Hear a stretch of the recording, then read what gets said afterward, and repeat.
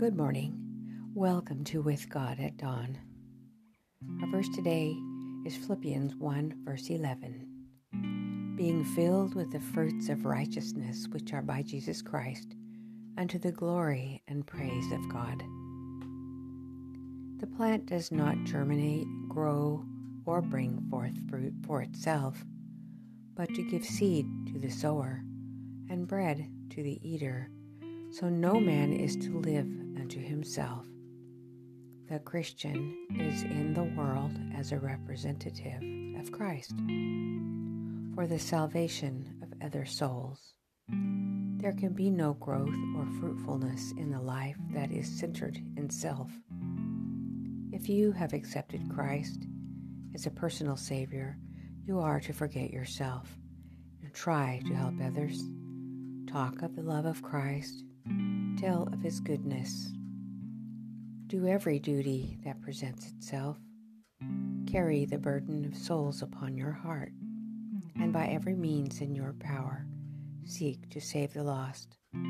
As you receive the Spirit of Christ, the Spirit of unselfish love and labor for others, you will grow and bring forth fruit. The graces of the Spirit will ripen in your character.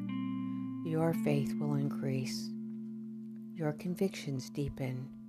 Your love be made perfect. More and more you will reflect the likeness of Christ in all that is pure, noble, and lovely. It is His plan, by conforming His servants day by day to the image of Christ, by making them partakers of the divine nature, to cause them to bear fruit abundantly.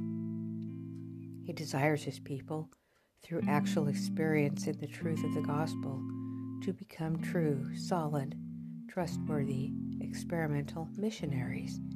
He would have them show results far higher, holier, and more definite than in our day have yet been revealed. I selected a promise from Romans chapter 6, verse 14. For sin shall not have dominion over you, for you are not under the law, but under grace. So many beautiful thoughts, forgetting ourselves and trying to help others as a means of growth in our lives. We can talk of the love of Christ, tell of His goodness, and do every duty and carry a burden for souls on our heart. Just remember that we don't need to feel pressured or to do something that we're not able to do. Speaking of growth, like growth of a plant, and the growth in us is just as natural, and we will automatically do those things that we've grown into. We don't need to be afraid of it. Remember that we're not under the law, we're under grace. The law was the old man, the husband that died when Jesus took him to the cross. Jesus is our new husband, and now we are free to do what He tells us to do. And day by day, He'll give you a little chore, and we can just look for that and do it faithfully. Let's pray over that.